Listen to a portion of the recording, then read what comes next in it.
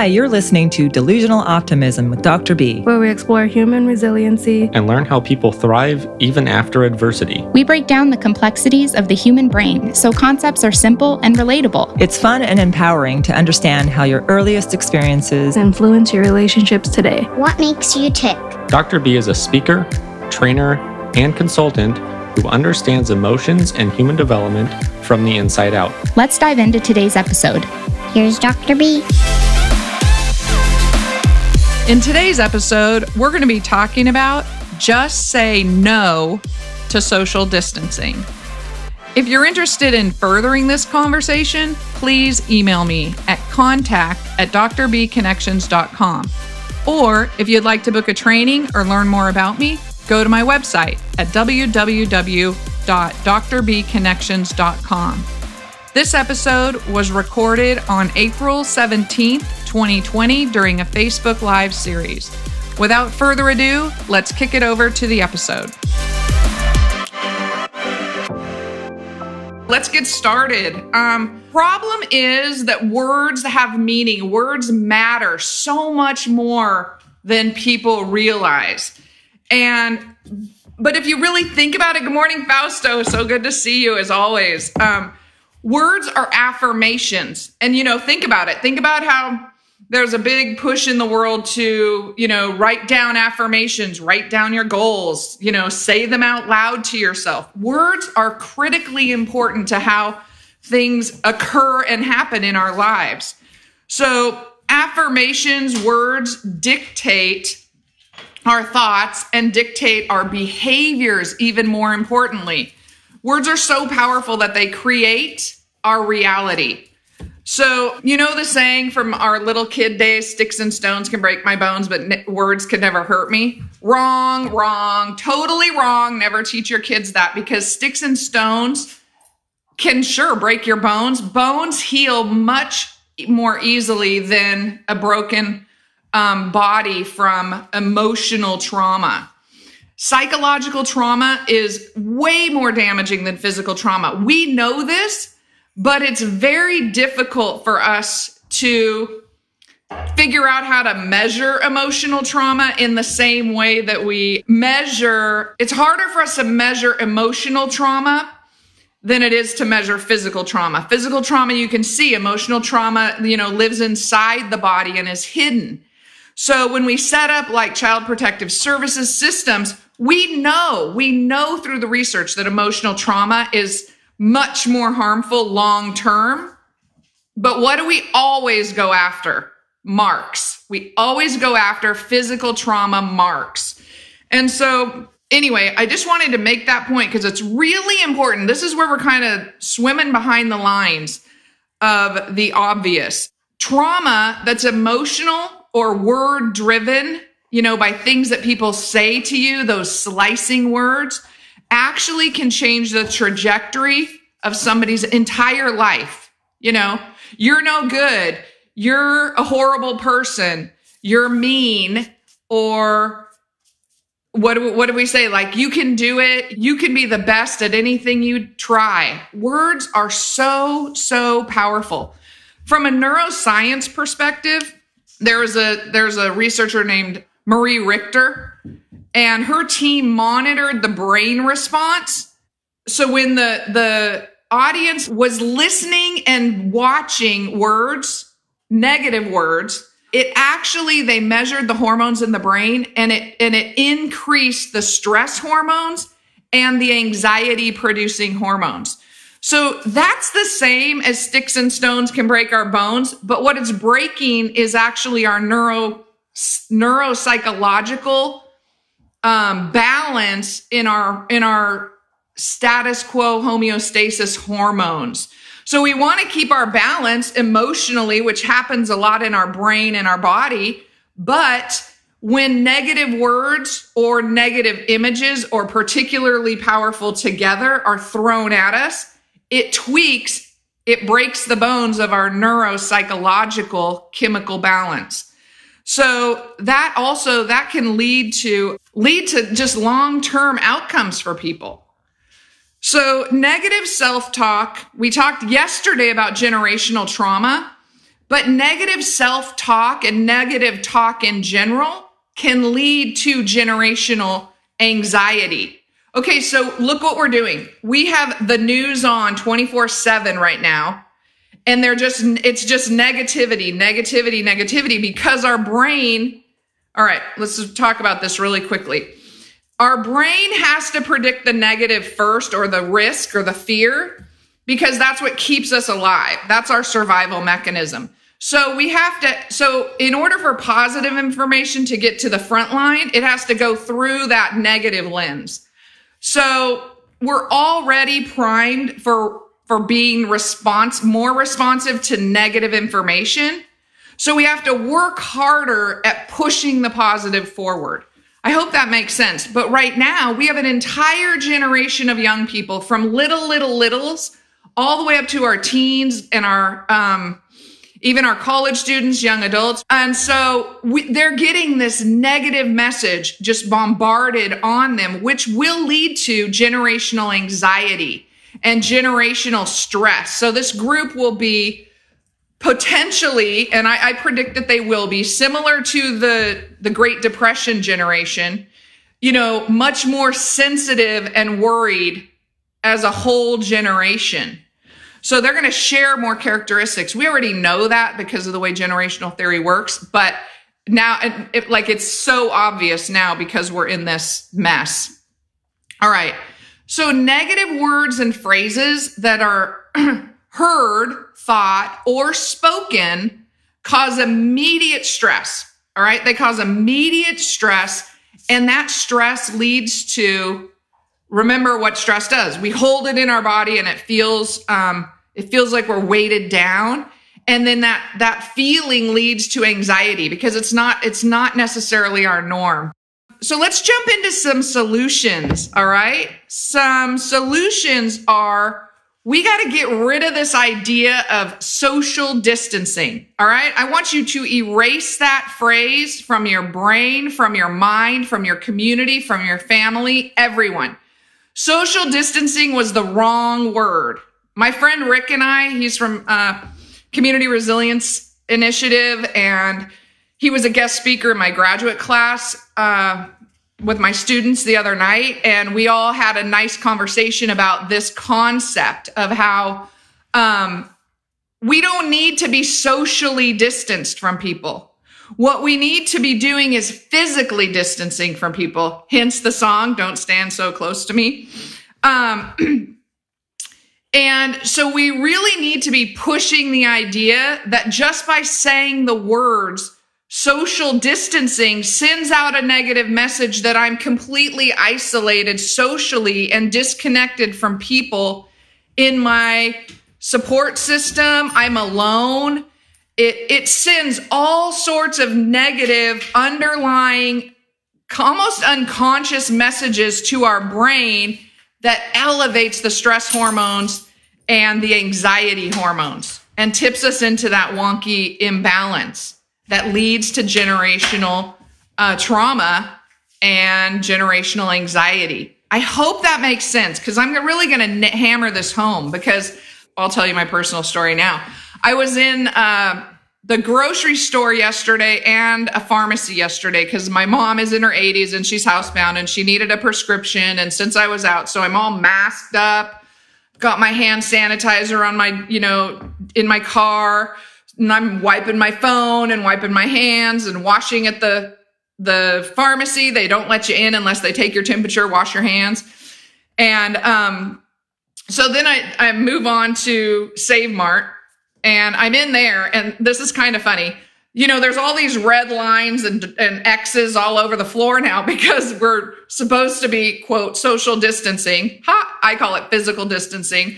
But it's like, oh my God, I'm not following the rules right. I was in line, and I'm like, wait, is that the one I'm supposed to be on, or is that the one I'm supposed to be on? And feeling all, out of sorts because I might be breaking the rules. But there's this big sign to the right of me in line.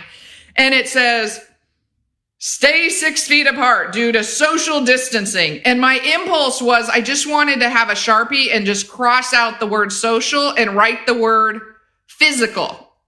So that's my that's going to be a call out in a bit. But I'm so sensitive to seeing the word social distancing. And I just want everybody to just not allow it to come into your consciousness and replace it with physical.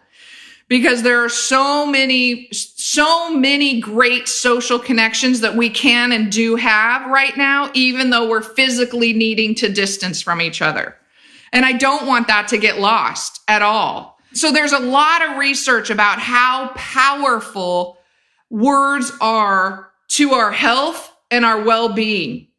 Words matter. And so there's another doc called Dr. Newberg, and he's a neuroscientist. And so he studied this forever, which is super cool. And I love this.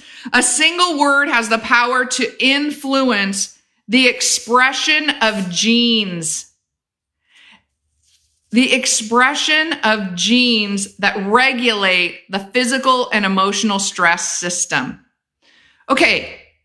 I can say a word and it can determine how your body regulates genetically the physical and emotional stress system. Morning, Cindy. How insane is that? That means that we are doing things all wrong when we're looking for primarily physical abuse and child abuse situations. We need to be looking at or physical abuse and domestic violence or physical abuse in any situation. We need to go, that's a sign, but man, the real problem is in the emotional consequences and neurological consequences of words. This is going to be, this physical distancing is going to be with us for a long time. I heard yesterday, maybe we'll still be physically distancing even into 2022. Sporting events are going to be completely different. Hi, Myrtelina.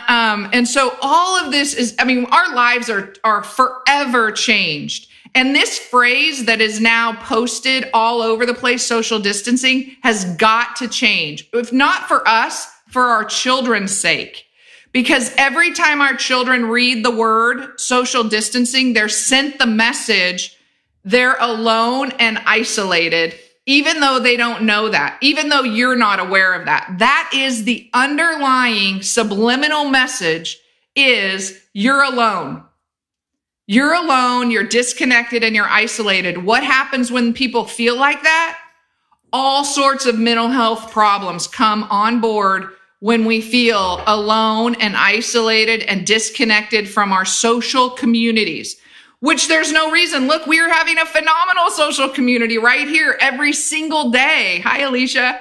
So we don't need to socially distance. We can socially embrace each other. I can hug you over my computer. It's not the same, but I can say I love you. I can stay connected to you while we're still physically distanced. And that changes how people are fundamentally. We can fix this. Like I've said, we can fix this with just one single word by ditching social distancing, the social, and flipping it over to physical distancing.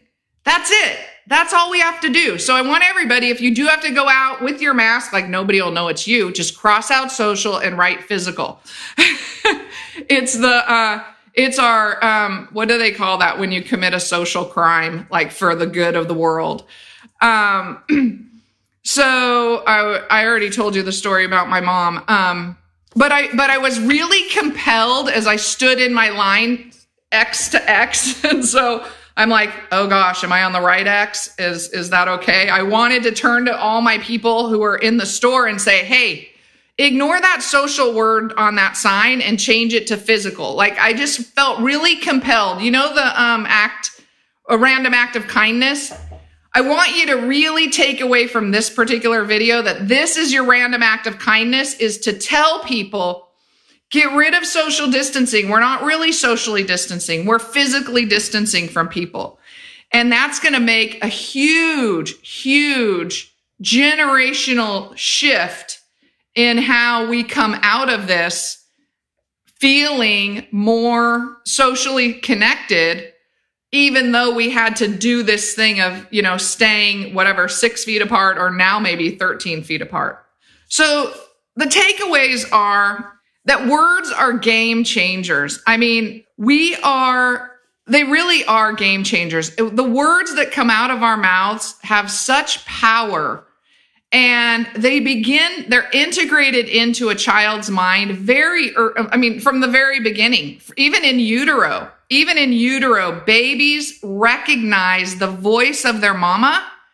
They also can distinguish, this is so flippin' awesome. Babies can recognize the difference between the voice of their father or father figure, whoever the male care person is in their environment during the pregnancy, and a male doctor, or vice versa, another female voice and a female doctor. And that's just amazing that a baby can know immediately after birth that they can choose familiar voices who were around them during pregnancy and distinguish them from stranger voices. So we know that words are powerful. We know that that's getting logged in and recorded and wired into the brain from in utero. So we have to take it super seriously. We have to find ways, which we're learning. This is a giant learning curve. We're not used to not being able to just go up to our people and give them a big old hug or a kiss or, all of these things. This morning I was listening to, Andrew Cuomo, governor of New York, and he was talking about all the times that his mom invited him over for coffee and he's like, no, I'm too busy. Or his kids invited him over and he was busy. And now he's really recognizing how harmful it was to say no to those social connecting opportunities, because now it's much harder. Now it's much harder to do that. And so it sometimes really takes a crisis, an overwhelming existential nightmare to rattle us into reality and say, oh yeah, these are the important things. These are the important things that I need to be really focusing on in my life. And the truth is, if you really stop and think about it, it's the physical space. We don't want that germ to come out of my mouth and hit somebody on the way out and get them sick if I happen to have the germ. And we don't know who has it yet. We'll get there. We're going to get there. But we're just not there quite yet because we don't have enough information, and information takes time and research, and they're working it. I mean, they are going at it quickly, but it's still, there's no way it's going to be ready by tomorrow. So we need to stay socially and emotionally connected. And really, we need to stay socially and emotionally connected more than ever. And littles are watching and littles are listening. And they have to, this is okay to explain to littles. I listened to a podcast the other day about subliminal messaging, which was made illegal back in, I think, the 50s. I'm not sure. But, they used to put popcorn behind the movie and put, drinks and all this stuff behind the movie picture. So it wasn't readable. You couldn't see it with the conscious eye, but your mind's eye was seeing that, and it would influence your behavior, and you would go buy more popcorn or buy more, soda at the concession stand. And this is a way of that people did advertising when they just wanted to influence people's behavior without allowing them the conscious moment to make that decision themselves. And that became illegal. Now I wonder, oh my gosh, do we do this still? Does somebody doing that on our computers or whatever? Because I have a little conspiracy theory. But that's also my COVID humor, because I just need to release some trauma for myself. And one of the ways we do that is by being funny and humorous and looking at things in totally different ways. So our lives depend on this one word, folks. I mean, there is no way around not traumatizing an entire generation and not traumatizing ourselves when we choose to use the word social over physical. Because again, mental health is on the rise. Suicide is on the rise. We're at the front end of this event. If it's even an event, we're at the beginning of this new way of life. And we need to start this new way of life with the proper and correct words. The language that we use changes how people act, think, believe, behave. And so we're at the beginning. Now is the time to change. It's going to be too late to change it 2 years from now. So I want you to spread this news out. I want every one of you to post this.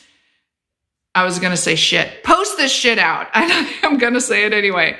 And tell people, stop saying social. Let's make saying social distancing a bad thing and put it into the context of physical space. Because I can yell across the room 13 feet and say, oh my gosh, I love you so, so much.